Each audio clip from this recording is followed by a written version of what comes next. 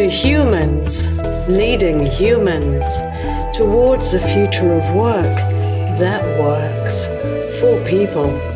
A smorgasbord of snackable stories to help you be a more effective leader.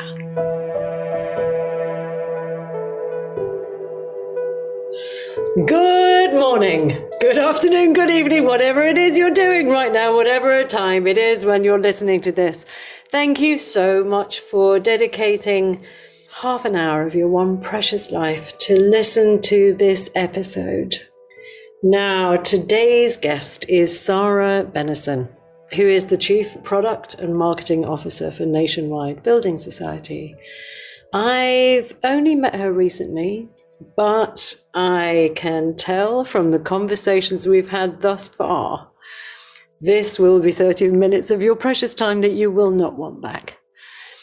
So before I introduce you to Sarah, I just wanted to say a massive, massive thank you to all of you that have continued to send feedback and suggestions for what you'd like to see more of and what you've enjoyed, who you'd like to see on the show, how I can improve the show. You know by now that I believe that everything can be better always. So your feedback is really, really, really important to me. It energizes me. And I have continued over the last couple of weeks to meet the most extraordinary people because of this podcast, and I love that. I love it. So please do keep reaching out to me. I love hearing from you. You can head over to katskeeley.com and sign up to the Humans Leading Humans newsletter, which I know I don't send out anywhere near enough, so be patient with me. Or you can head to www.wearebeep.com to find out more about the experiential leadership, mind shift and behavior change and communication programs that we love to deliver for and with our partners. And obviously, if you want to email me, do you know what? You're my podcast listener. Therefore, please just email me. I'm kats@wearebeep.com. Enough of all the introduction. Let me introduce you to Sarah Bennison.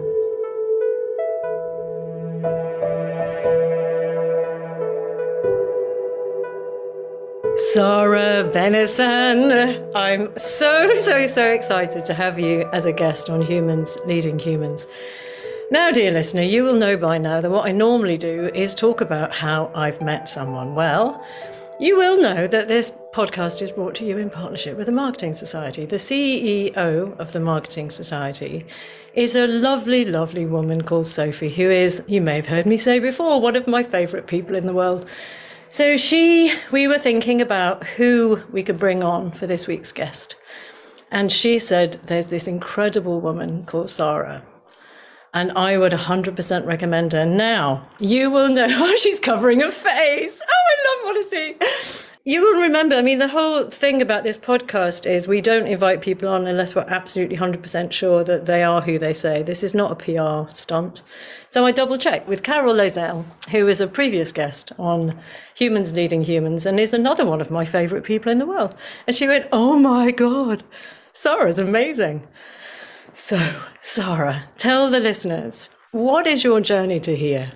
Gosh, that's a bit of an introduction and quite a lot to live up to.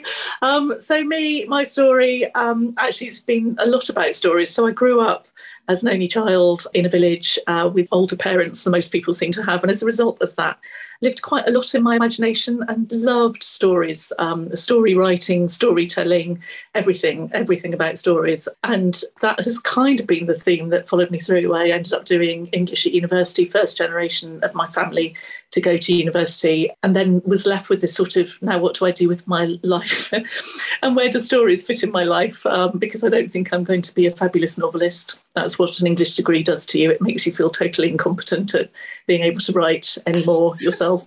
And I discovered this weird and wonderful thing called advertising. I'd never really thought around how ads were made. I didn't come from a background who knew anybody who worked in that. And I thought, gosh, what an extraordinary way to earn a living, and was lucky enough to get a job in JWT, which at the time was a sort of wonderful agency of the year kind of agency. And I worked there in London and in Bangkok. And over the course of the next couple of decades, I had a wonderful career, met lots of amazing people, and also had 4 children. And then suddenly realised that the downside of advertising was you felt very old when you were in your mid-30s and you're thinking, gosh, I've got 4 little cost centres to bring up and I need to have a career that's got a bit more longevity than this has. And so made the hop over the fence, if you like, to client side, working at BT and then Barclays, and now I'm at Nationwide as somebody who started as a marketer and going over to the other side and is now running all our products and propositions and social investment and everything along those lines, as well as all the comm stuff.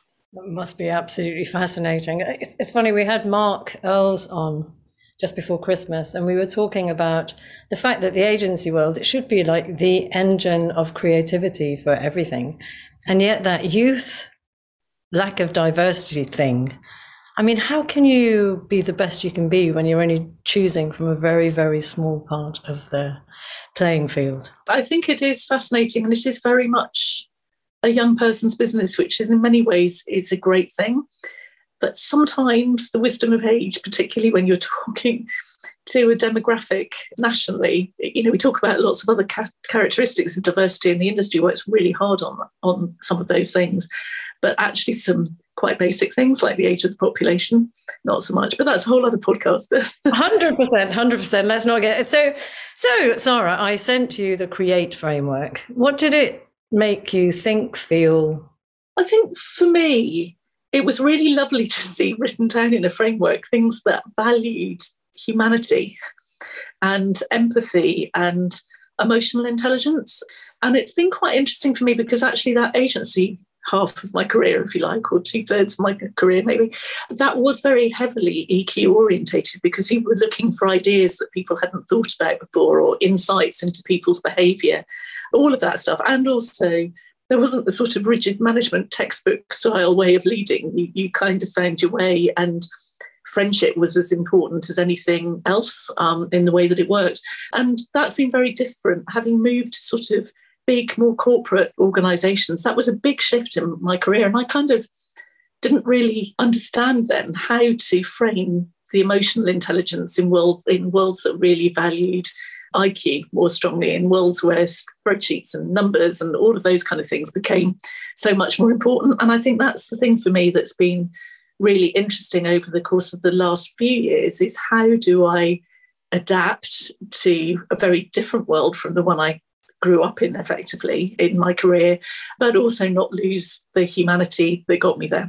So how do I sort of go, yes, I understand these spreadsheets, I understand these numbers, but my job is to translate each of these numbers into a human action behind it and into a way of leading a team to make that be delivered in inspiring and interesting ways. And I think the framework is interesting because it sort of starts to pull together some of those aspects around what really matters in the long term for the way that you lead. And matters in the long term, no matter what kind of organisation you're in. And one of the things that I'm trying to underline by interviewing people with very, very different histories that work in very, very different organisations is the same leadership styles work wherever you are. Statistics do not change behaviours. Humans are not rational. Fact. Well, exactly. And if they were, you know, most of our businesses wouldn't exist because it's purely a rational decision. Why would you not always go for the cheapest, the fastest? It's much more nuanced and complex than that. And I think that's the danger. If you forget that human complexity and irrationality, you become constantly surprised and quite inflexible at dealing with change. And yet those are the times where there's, you know, the most opportunity to do something different and have a mark on the world. Absolutely. You know, and as you say, you know, the people make decisions based upon how you make them feel, and then they rationalize it. Then you can give them the data. But the truth is, if you don't make people want that change, forget it. Anyway, story number 1. Oh gosh, story number 1. Now, this was hard. It's so difficult, isn't it? You kind of go through a lifetime thinking, what am I going to pick out? But I suppose it reflects on that theme around playing the long game, which particularly when you're at sort of earlier stages in your career is hard to see, because the long game a year feels like a long game, as opposed to thinking about, well, what's the next 30 years of the career going to feel like? The kind of time that first really struck me, and it's been interesting to see how it plays out, is the world of advertising is quite an interesting one in terms of mergers and changes and all of that kind of stuff. You could have a thriving business and then lose a couple of clients and be heading into administration quite quickly. So it's quite precarious. It was quite precarious from that point of view. And I do remember clearly through a couple of the experiences I had with agencies merging with others, how different people responded to that, and who stayed firm to their moral compass, true to their friends, doing the right thing for everyone, and who looked out for themselves in a very short-term fashion and frankly threw other people under the bus a little bit. And I think that's quite an interesting thing to reflect on, because in the short term, it looked and I felt like I was making a daft choice, if you like, by not compromising principles, not sort of becoming somebody else overnight in order to succeed in a different environment. That was a risk, or it felt like a huge risk at the time to me. But of course, what's interesting reflecting on it is the people that stayed true to their friends, their colleagues, the values that they'd espoused before and didn't become a different person overnight. They're the people who are not just still really good friends and colleagues and contacts and networks and everything else over time, but actually they're the people whose careers have thrived most. And I do think that's important, because it's really easy to lose sight of that, and particularly when you're at earlier stages in your career and it's the first time that sort of environment has happened. And it isn't, it's not just when agency life merges, it's when you get, a bullying boss, or, an organisation's going in a way that you don't think is right. Those moments are really important, and that still voice inside of you of going, oh, this isn't quite right and I don't want to do this, but I'm really frightened about paying the mortgage or whatever it may be. I've really learned that you have to stick with what you think is the right thing to do. And actually, the consulting thing is over the long term, that proves to be the right thing to do on the sort of, am I going to pay my mortgage front, as well on the, do I feel good about myself front? And that's a really important lesson.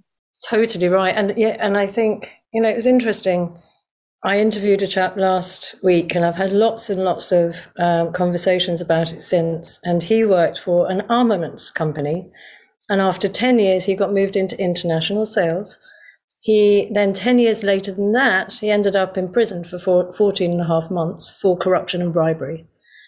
Now, the conversations I've been having about, well, whose fault is it? Is it the people at the top who are not actually behaving in a way that gives everyone else a moral compass and lets them know that throwing people under the bus isn't a good thing to do, even if it's short term? So, I'm 100% with you. And it was interesting what you're saying about agencies as well, because they can be extremely cutthroat, can't they? But you're right. If somebody treats you badly, when you need someone, you're not going to reach out to them. Those people end up at the bottom of the pile. I think it's interesting, isn't it? And it's sort of understanding more broadly the way careers develop and networks develop and the world works over time, which obviously, again, when you're newer into it, you think, well, I get jobs by applying to job ads or by, a headhunter ringing me up, all those. You don't realise what's happening behind and how those decisions are made and how people are asking, well, what's this person really like? And of course, in the world of LinkedIn, that's even more so, because you can see the connections more. And so I think it's just important to remember that decisions that you make are going to become sound bites that people that you have met say to others about you. And that sort of makes it a bit easier, I think, to then have the courage to do what you kind of know is right, but Absolutely. Feels like it might be wrong for security and all those kind of things that you need in the short term. Brilliant. Story number one. Okay, what's your story number two? Story number two sort of is a theme that carries on from story number one. So when I was thinking about it, I suppose I called it the fellowship of adversity. I think is a really important thing to recognise and to draw strength and energy from when you're going through difficult times in a career. Because actually looking at it, some of the things that I've been most proud of achieving, and some of the stuff that have become part of myth and legend in organisations, and also some of the things that have built those relationships that we were talking about earlier, have come out of the darkest of times. Now, they can be a sort of corporately dark times, if you like. So my time at Barclays, I joined 3 days before Lehman's collapsed and the financial services world went into, and I didn't have a clue. I'd never worked in financial services before, so I didn't really understand why everyone was quite so stressed about the whole thing. And then, rode a sort of second PR nightmare storm where the whole sort of LIBOR scandal and crisis engulfed the whole of Barclays as an organisation.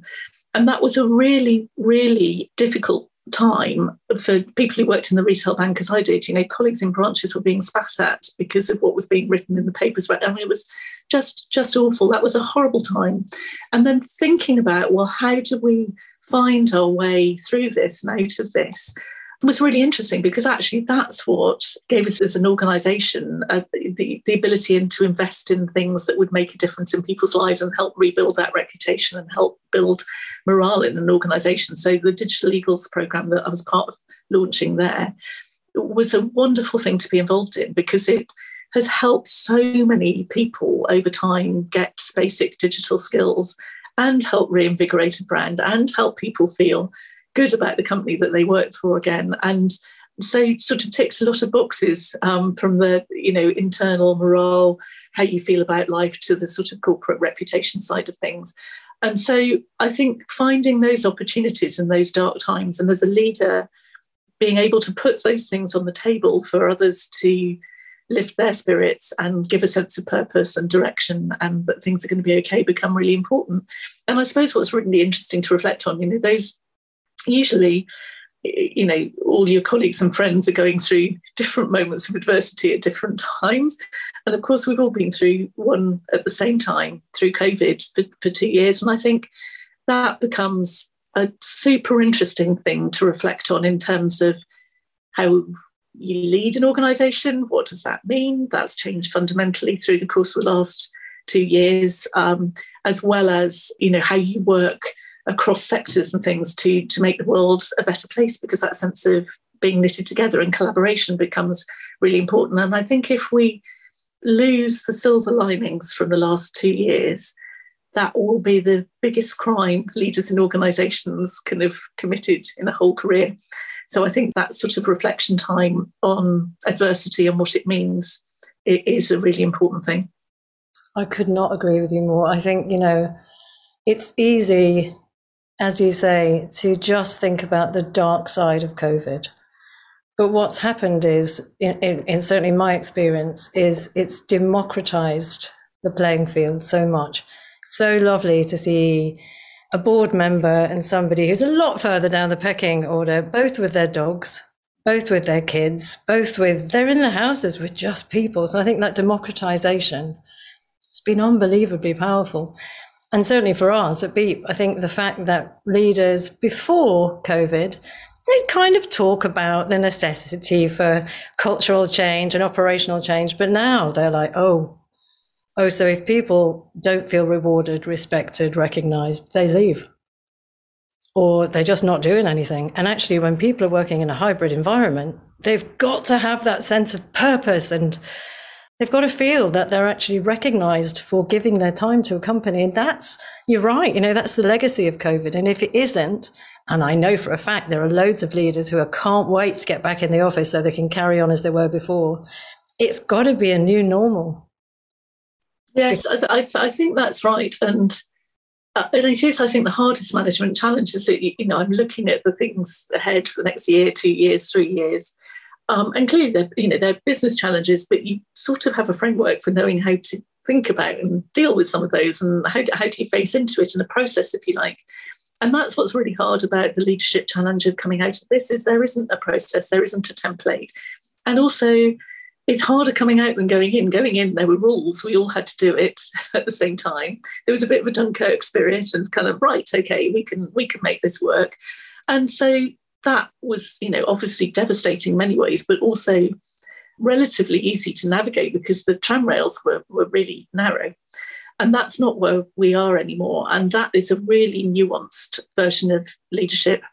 which I don't think I've yet seen anyone with an answer to it. And I know I definitely don't have an answer to it, but I do know that if we don't listen and learn and adapt and change and flex and, be honest where we've got things wrong and try again and try again and try again, we won't get to the promised land at the end of all of this. And I think, the inclusion and diversity point for this is massive. I mean, we've seen that in Nationwide we're very Swindon centric. That was head office. So that's where careers kind of happened. And it was really difficult, for example, for some of our branch colleagues to think, well, actually, I'd like to go and experience something different. I'd like to do that. I'd like to extend my career in different ways, but I don't want to leave my community, my family, and all of those elements. And that has totally, totally transformed and opened up opportunities in a really different way. But equally, human connection is really powerful, and just being able to have a chat and a laugh. It's so hard having a laugh with 12 people on a Zoom call because it just doesn't work. You can't have that sort of throwback to each other in a very easy way. So that balance is going to be critical. Oh, 100%. And, and as you say, it's business is all about relationships. It's like, especially when you're in a really hyper complex corporation, because if you don't have those relationships, you can't navigate past the bureaucracy and the hierarchy and the crazy processes that everybody kind of knows need to get better. So it is all about relationships and trust and transparency. And thank you for that. So story number 3. Story number 3, again, it's a sort of further unpacking of the theme, really, isn't it? It's the to thine own self be true part. And, people talk a lot about authentic leadership, and you're kind of going, well, what's that actually mean? Because, what is authenticity, and how do you, we're clearly not an identical expression of ourselves when you're with your family and mucking around to when you're leading a team or doing those. So how do you find those sort of common threads, and how do you work out how to mix as a leader the showing of vulnerability without losing credibility and the believability? And COVID was very much part of that, I think, because people in the organisation wanted to know that the leaders had it. They had their backs. They understood that they were translating rules, keeping them safe, literally keeping them safe in a much broader context than we've ever really felt before. And so, I don't know, I suppose thinking back, I talked about the sort of LIBOR crisis moment, but that spawned something interesting from a personal point of view, which that week I wrote a note to my team, which at the time was, I can't remember, I don't know, about 25, 30 people, that sort of scale, probably, just talking about how it felt to be the bad boys, if you like, on the face of the news all the time, and how that felt when you said to people, like, that's where I work, and what was said to you at dinner parties, the pub, the school gates, all of that kind of stuff was really hard. And I wrote that really honestly to people. And the response was amazing. People kind of going, that's how I feel. Thank you for saying it. Some of the sort of things that have been going on. And so I thought, oh, that seemed to work quite well. I'll write it next Thursday night. I'll write another one of these for a Friday thing. So that was, gosh, way back in whenever it was, I can't even remember, 2012, 2011, that sort of, and I still, in a different organisation, still write every Thursday night for sending out on Friday a note reflecting on my week and what's gone on and what does that mean. And sometimes, you go through phases where that's very orientated around, right, okay, we've achieved this week and we've done this week. But most of the time it's about something far different from that. It's about a perspective, a connection, a sense of who you are as a person. And as a way of building those bridges when you're then writing that note, not just to 20, 25 people who actually you know reasonably well, to hundreds and hundreds, thousands of people at various points, feels like a really important connection. And I think the thing I would say about that is, lots of leaders have blogs and notes and newsletters and God knows what else that they send out to people, and they don't write it themselves. Never, ever, ever pretend something's from you, because people will spot that it's not your voice and that it's someone curating you. And so when you sort of go down and boil, well, what's this authentic leadership malarkey actually mean? It means bothering on a Thursday night when you really want to be doing something else, to sit and think, no, I have to write this and I need to be honest and I need to think about it and I need to think about the context that this is going into and the context of the world around us. And I need to think about the power that my words have to encourage, inspire, soothe, all of those kind of things is absolutely worth it. 100%. And again, all of the research, all of the academic research into this shows that visionary communications from the top is absolutely crucially important to take people on a change journey, to make them feel engaged, all the rest of it. But also, it shows beyond reasonable doubt that truthfulness, that authenticity, that being brave enough to say, this is not going right, this feels really bad right now. If you can't recognize the life that you're living in the communications for your leadership, how can they understand your life? Yeah, and I think it's also just that because, we've talked about some of the sort of difficult worky things, if you like, and the environments that are kind of going on. But I think when I think about some of the most powerful reactions to different sort of editions of this that I've ever had, actually quite recently, quite recently, we've all lost sense of time. I've no idea what happened.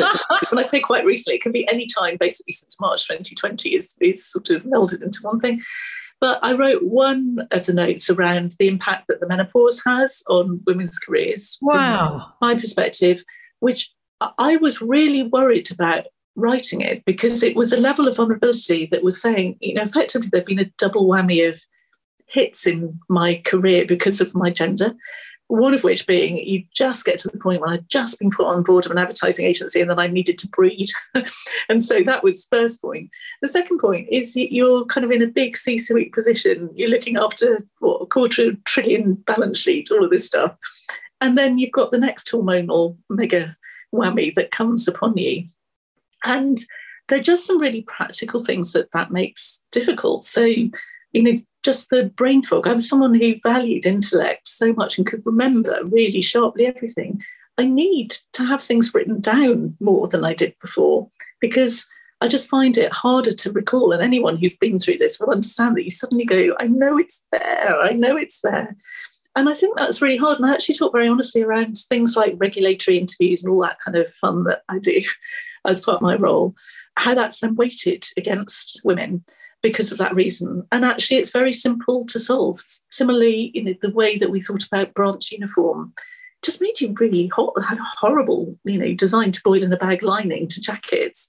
And so I wore the branch uniform and I really championed us being able to develop new fibres, new things that meant that women could be comfortable. And it's those sort of things, they're not rocket science exactly. Please can I look at my notes and please can I not wear a boil in a bag jacket to work all day?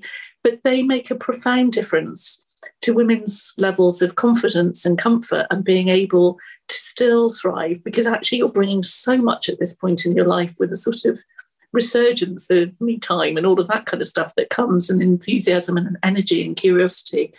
But that was one of the things that I found, I sort of sat there going, should I send this? This feels a bit, it is what I thought this week. It is what I really struggled with this week. It was the sort of aha moment. Can I share it? Can I share it? How will that feel? And the impact was just extraordinary. I literally spent most of the day afterwards crying because, of course, I got all these notes back. And because you said that, I felt I could. And you just think that's what makes a difference. And that's how you use the voice that you end up having as a leader to make a much more profound difference and that people then trust you and also forgive you when you can't remember that name and when you used to be so good at it. Sara, that is an extraordinary story. Dear listeners, I honestly, I think I've got a girl crush on you. It's like, at the end of the day, there are things that people don't talk about because they think it may reflect on them badly. Talk about them because everybody else is going through those things too. And by you being honest and open, I'm not sure about the word authentic, but yeah, by being authentic, you allow them to be. I love that story. I'm feeling quite emotional about that actually. So we're at that point in the podcast where I have to ask you, what would you like to call your episode of Humans Leading Humans?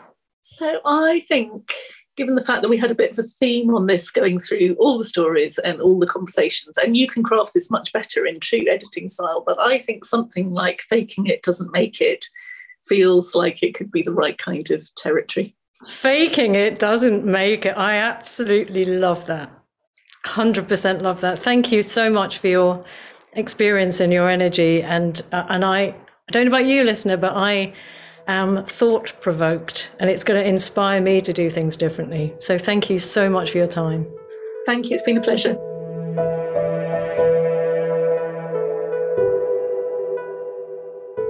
Oh my goodness me. Oh my goodness me. Did I mention how much I absolutely love having these conversations with these incredible people, and how inspired and motivated and I guess validated by every single conversation that I have. But my goodness me, Sarah, what an inspiration you are. I know that every single woman who has just listened to that story will be feeling the same way that I'm feeling right now. You are just amazing. And so that's it. That's what's bubbling up. It's about, we've talked a lot about diversity. We've talked about sexuality. We've talked about racism. We've talked about a lot of things. But here's a thing that we just don't talk about enough. Ageism. There's this crazy kind of deification of youth, and then equally crazy perceptions about what getting older means. And there's very little talk about the wisdom and the phenomenally beautiful, love him to bits, Chip Conley talked a little bit about this in his episode. But yeah, what courage it must have taken to send that message. And listener, would you have done that? And the common sense, the words of wisdom, that if you throw people under the bus, they will not want to work with you in the future. It's really simple. It's common sense. Don't be what you think you should be in corporate environments. Just be nice. Just be nice. It's really simple. And people will want to work with you in the future. It's really simple. Good relationships lead to good business. You have been listening to Humans Leading Humans Towards a Future of Work that works for people. This podcast is brought to you in partnership with the Marketing Society. And if you're not a member already, I'd suggest you pop over to their website and join up. It's worth it. A massive, massive thanks to the fantastic Super Terrania for the magical sting of stings. Go to We Are Beep to find out more about the Create framework and how we support companies by unlocking the problem-solving potential of humans. If you loved this week's episode, pass it on to your friends. Pass it on to your colleagues you think might need a shot of inspiration and courage. Better still, if you've got a boss who doesn't understand how to create environments in which humans thrive, please pass this on to them. Thank you so much for joining me. Please subscribe. The links are in the notes. Be inspired. Be imaginal. Be more human. And I look forward to seeing you next time.